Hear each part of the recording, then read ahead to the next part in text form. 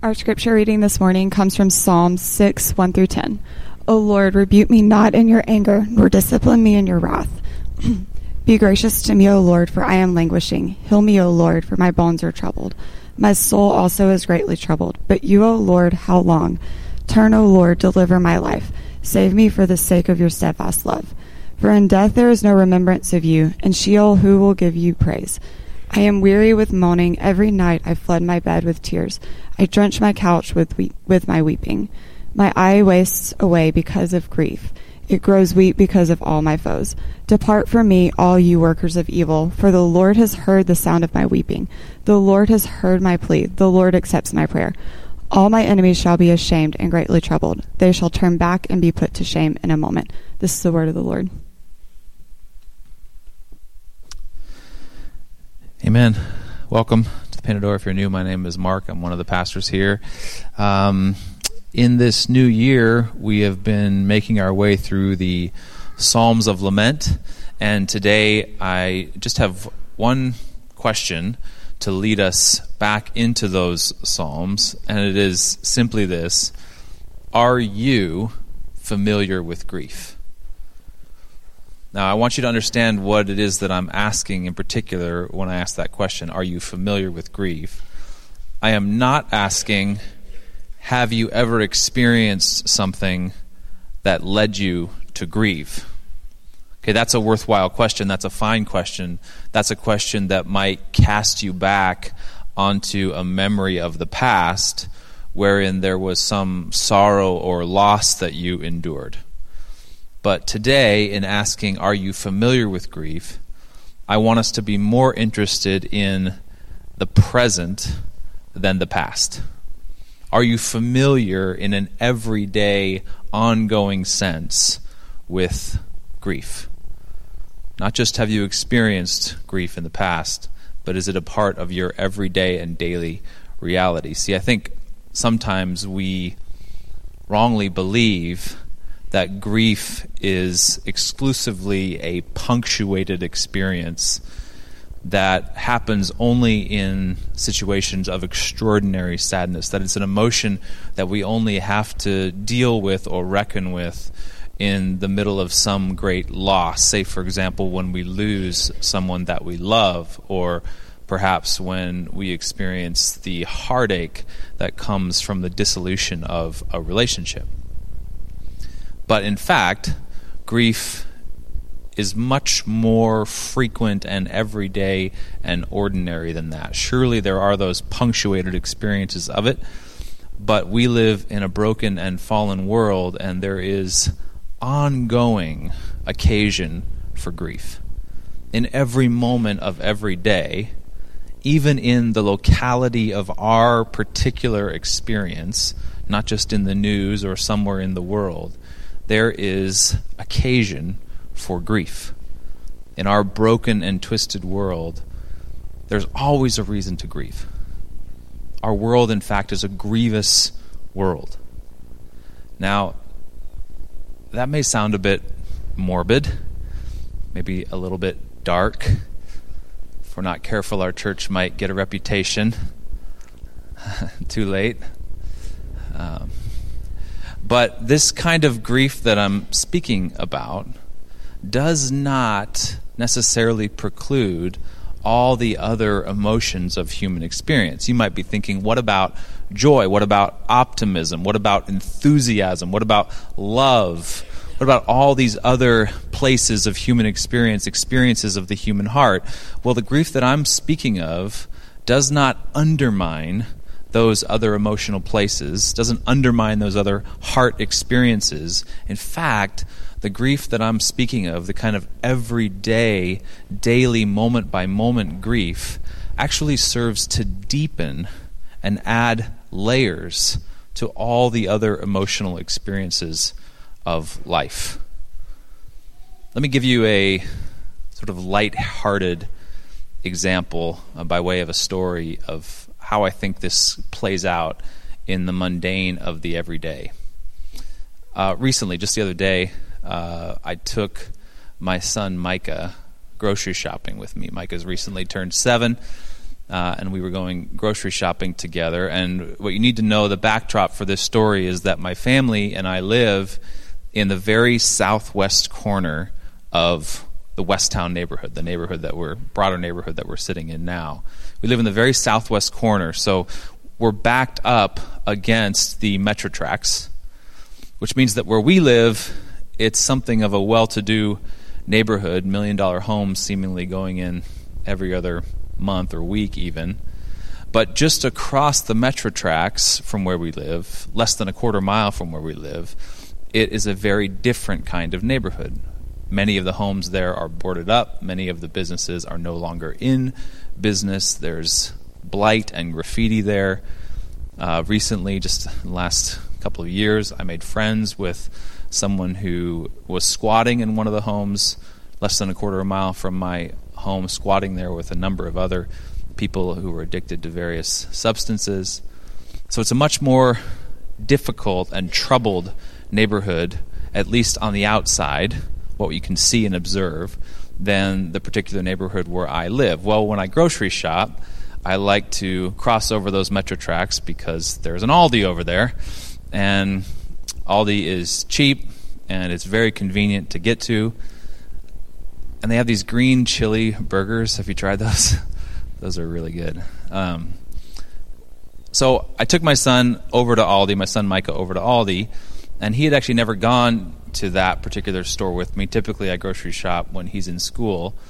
I think this might have been MLK Day, actually. So he was out of school and we were going grocery shopping together. And he was excited to go. He likes going on errands with Dad, and I let him sit in the front seat of our van. Don't tell his mom. She's in the nursery this week. And the recordings haven't been going up online, so I think I'm safe as long as we just all keep that a secret. But we made our way over, and we're excited. We're bonding together. He'd recently had a birthday, and he got his first pack of baseball cards. It's really a great, wonderful time to be a dad.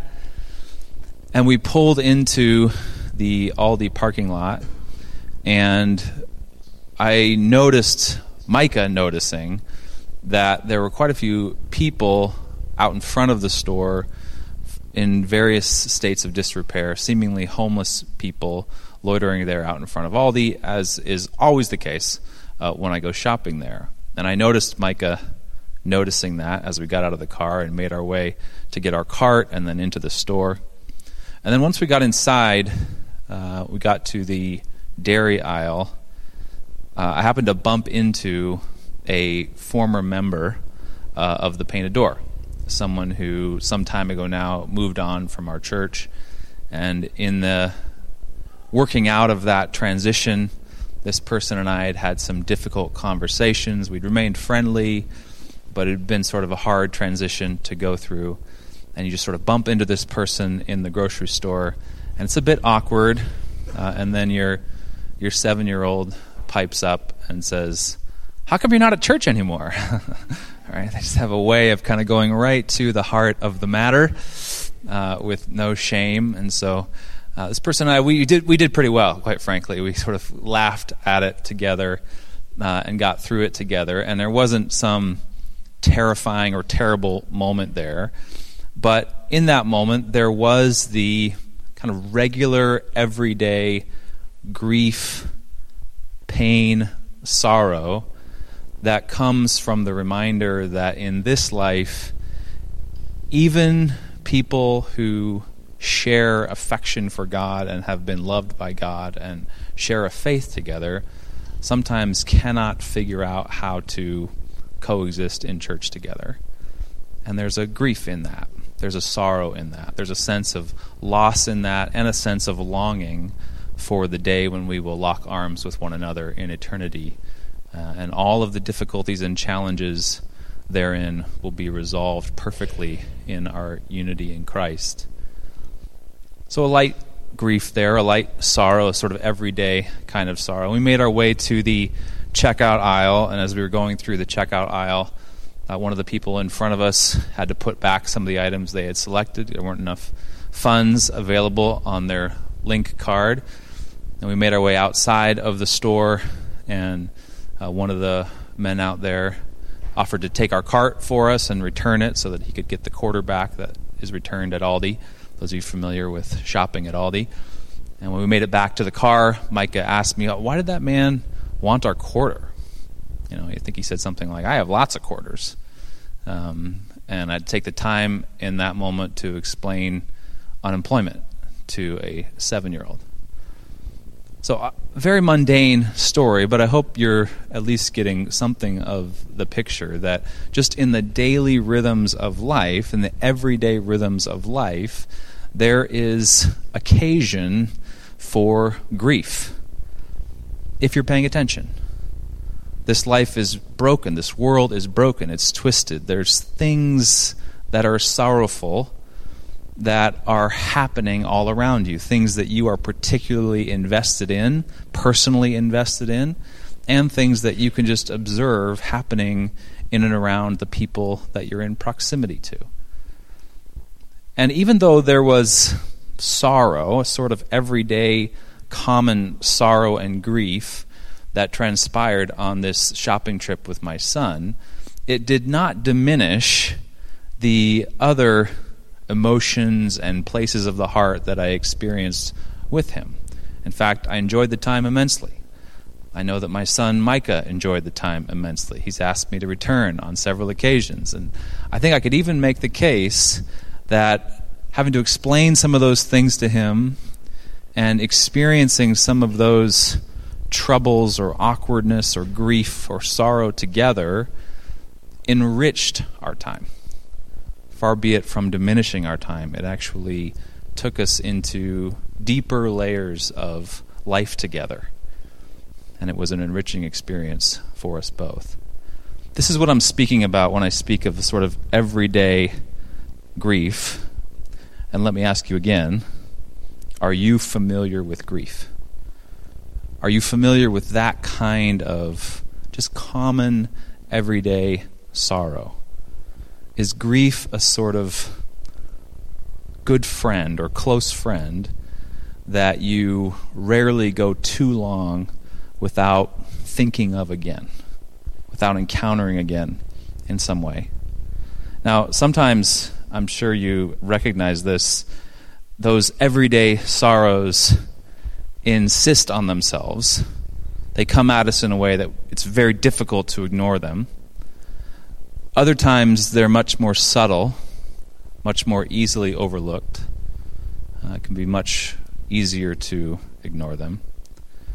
But either way, whether they're insisting on themselves or sort of subtly lurking in the shadows, haunting our lives, our first impulse, I guess I should speak for myself, my first impulse is to suppress that grief and that sorrow.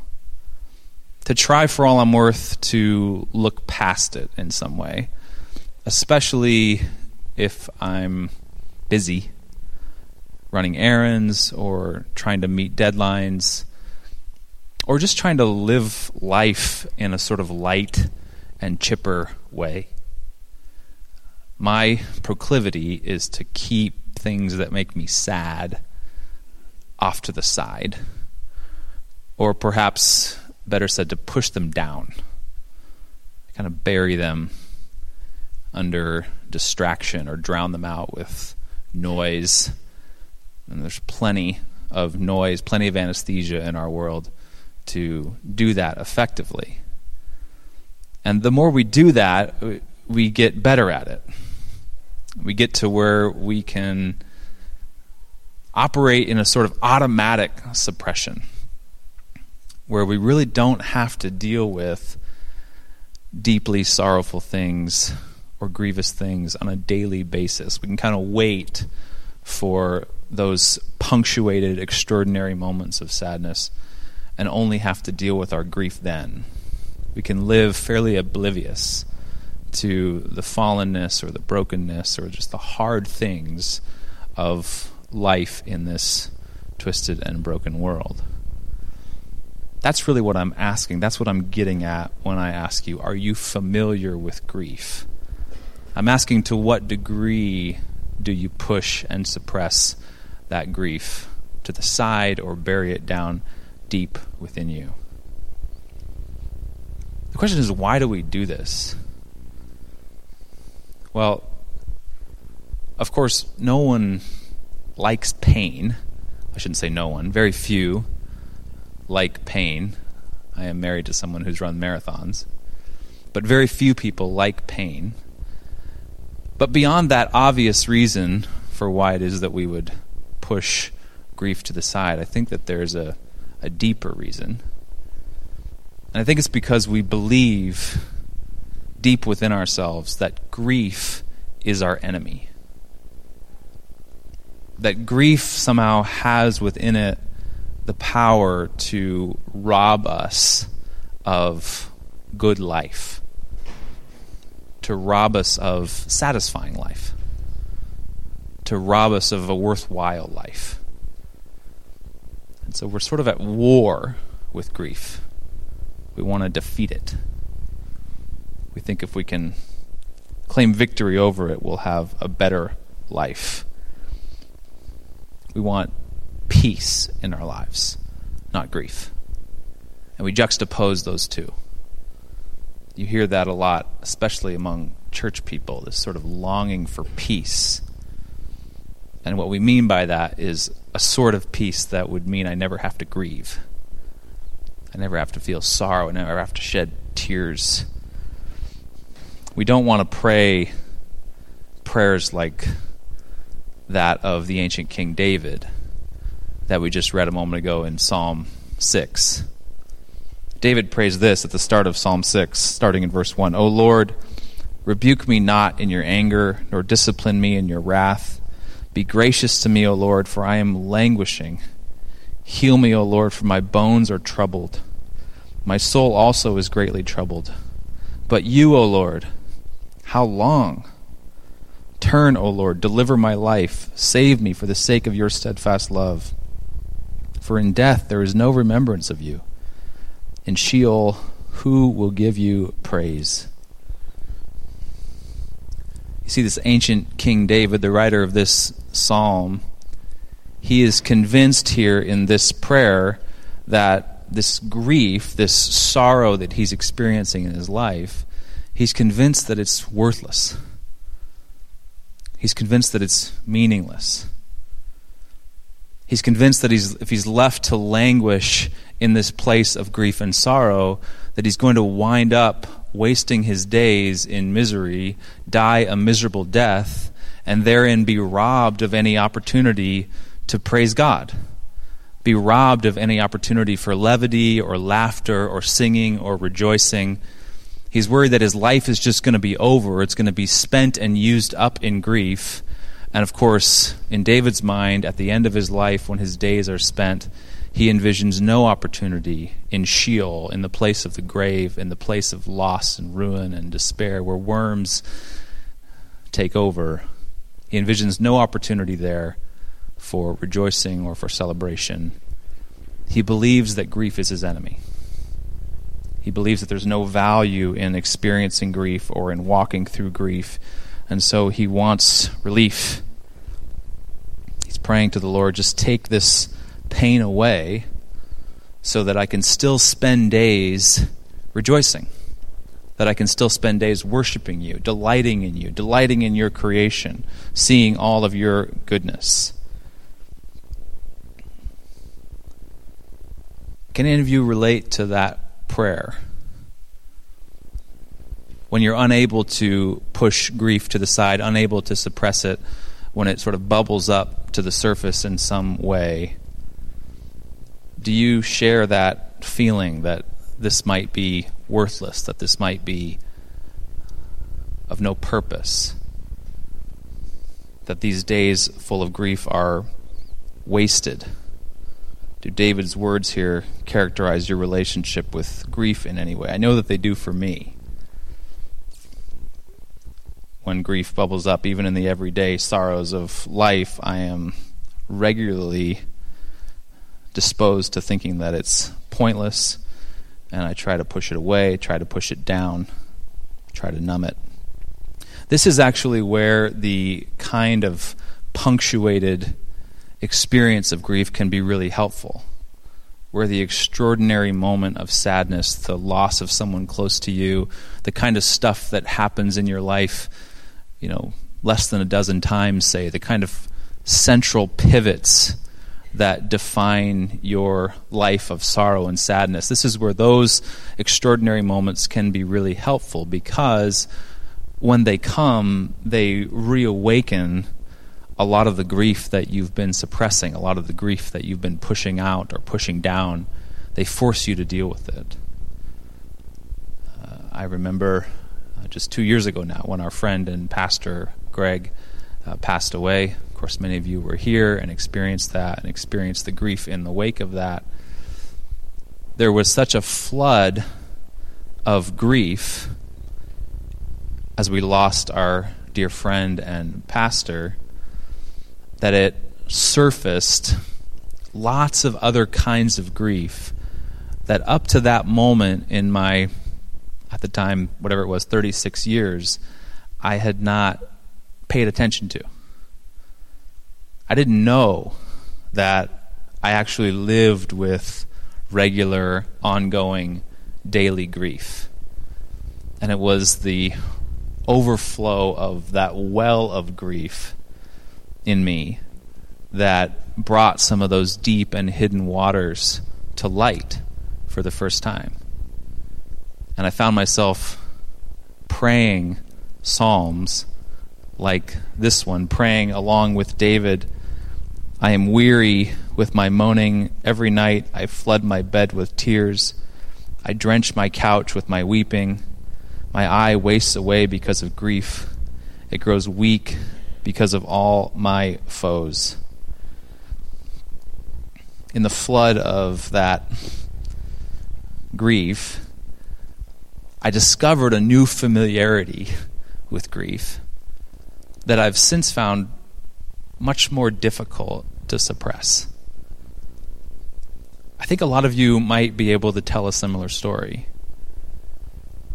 That upon going through some kind of extraordinary sadness, extraordinary loss in your life, it actually awakens you to the daily and mundane sorrows of the world in a way that you were not awake before. You might find just a greater awareness of melancholy. A greater awareness of melancholy in your own soul, in your own person, and also in people that you interact with. Just that the world is sad. Quite sad. And many people in it are sad. And that this kind of hum of sadness is always there, underlying even the most joyful moments, contributing to them in some way, deepening them in some way.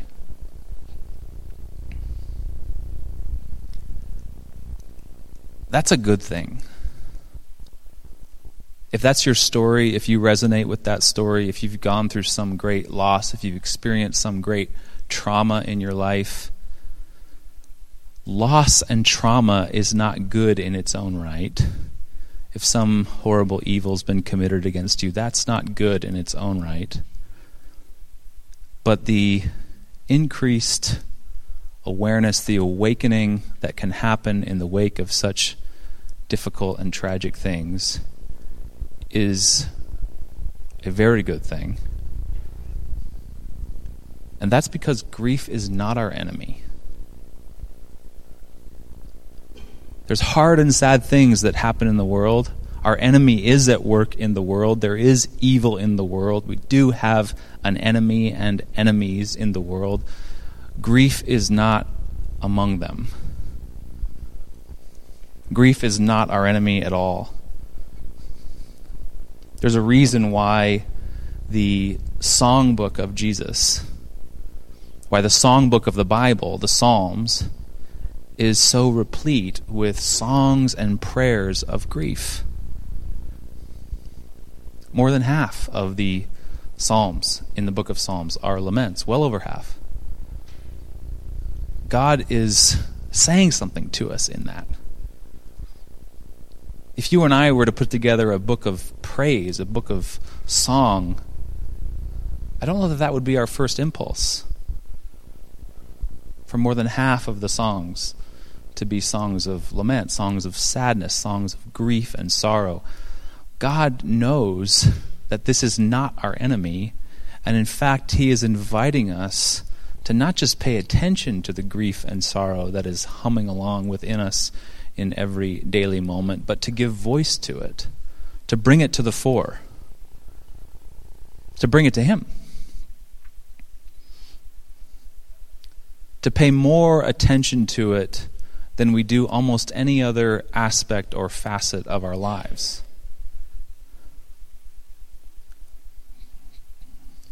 God knows something in that we could not have thought up on our own. And that's this, that the road of grief is the road home.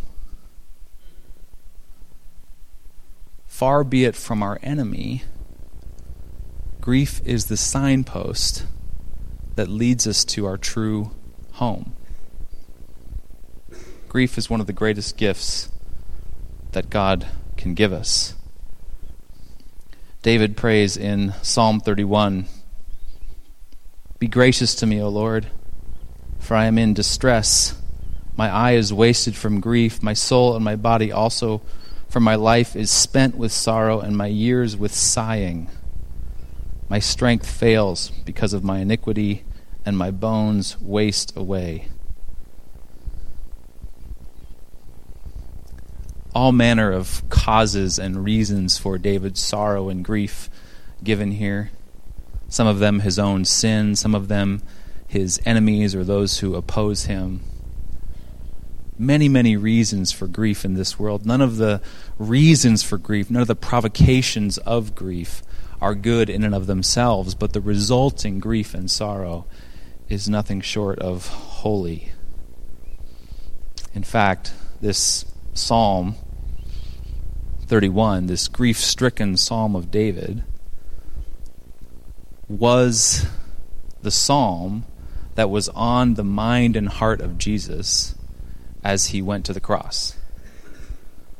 Actually, Luke's gospel records for us that the opening lines of this lament, the opening lines of Psalm 31, wound up being the last words of Jesus. Psalm 31 opens this way: "In you, O Lord, do I take refuge. Let me never be put to shame. In your righteousness deliver me. Incline your ear to me. Rescue me speedily. Be a rock of refuge for me, a strong fortress to save me. For you are my rock and my fortress, and for your name's sake you lead me and guide me. You take me out of the net they have hidden for me, for you are my refuge. Into your hand I commit my spirit. You have redeemed me, O Lord, faithful God." That final verse, "Into your hand I commit my spirit," became the final refrain, the last words of Jesus as he headed into the depths of death and then subsequently resurrection. These words of lament, these words of grief were the very pathway that he walked on his way home, on his way to real life. And these were the words that his entire life really was moving him toward. Everything that happened in the life of Jesus was taking him to this moment, to this point. This was his moment of completion, his moment of perfection, his moment of most clearly seeing the way home. And it was a moment of deep grief, of deep sadness, but also deep trust.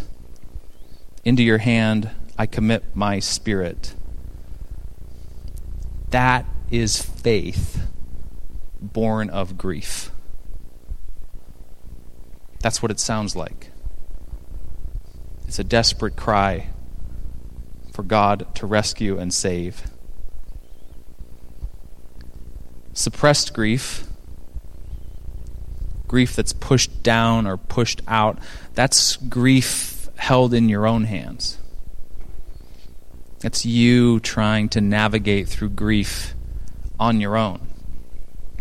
Into your hand I commit my spirit. Is grief propelling you home? Jesus did not face the cross alone because he knew what to do with sorrow. He knew that sorrow did not belong to him. He knew it didn't need to be suppressed in himself. He didn't need to face it alone, but that he could go to his Father with it, that he could put it in the hand of his Father, that he could share it with his God. And he had much to share. Actually, the whole life of Jesus, if you look at it through this paradigm, you see him begin with enthusiasm and exuberance and excitement and be slowly matured and perfected and made complete in a sorrow that is weighty joy. The sorrow of Christ on the cross is weighty and glorious and provides layers and depths to his joy that simple exuberance can never reach. Jesus had much grief throughout his life to share with his Father. The prophet Isaiah, of course, famously tells us he was despised and rejected by men, a man of sorrows and acquainted with grief. King James says, familiar with grief. And as one from whom men hide their faces, he was despised, and we esteemed him not. Jesus was very familiar with grief. He faced it every day in the companionship and strength of his Father, and he allowed this grief to lead him home. Rather than suppress it and push away from his true home, he allowed this grief to lead him home. The popular conceptions of heaven that you might encounter in such great works of art as, say, The Simpsons. I mean that in all sincerity, don't laugh. Those conceptions, they actually mislead us, and they have misled us. Because heaven is not a place where we escape grief. Heaven is the place where grief is reshaped into weighty joy, where the material of grief becomes weighty, glorious joy. The Scripture's picture of heaven in the book of Revelation, it's a bloody affair wherein we worship a crucified lamb, a lamb who was slain. Jesus is referred to as the Lamb in the book of Revelation over and over again, 27 times. By comparison, he's called King just 4 times. Heaven is the place where grief, all of our grief, is reshaped into weighty joy, and the crucified Lamb with scars in his hands and scars in his feet is heralded as the glorious one. Grief is the road home. It's not our enemy. It's not to be despised. It's not to be resisted. It's to be faced in the power of God. Grief taught Jesus what it is to live with his Father in his humanity. Jesus demonstrates to us in his life of grief how it is that we might step into the life of God. How it is that we might begin to participate in the life of the Father. How we might begin to dance in the life of the Trinity. Grief is a blinking light every day, every moment, calling you home, calling you into the life of God, calling you into the deepest places of love and joy and beauty and delight. Don't despise it. Learn to pay attention to it. So our question, are you familiar with grief? It might be better asked, are you familiar with Jesus? because it's this man of sorrows who knows the way home. Let's pray.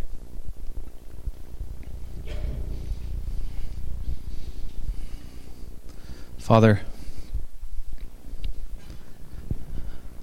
we don't want to hurt.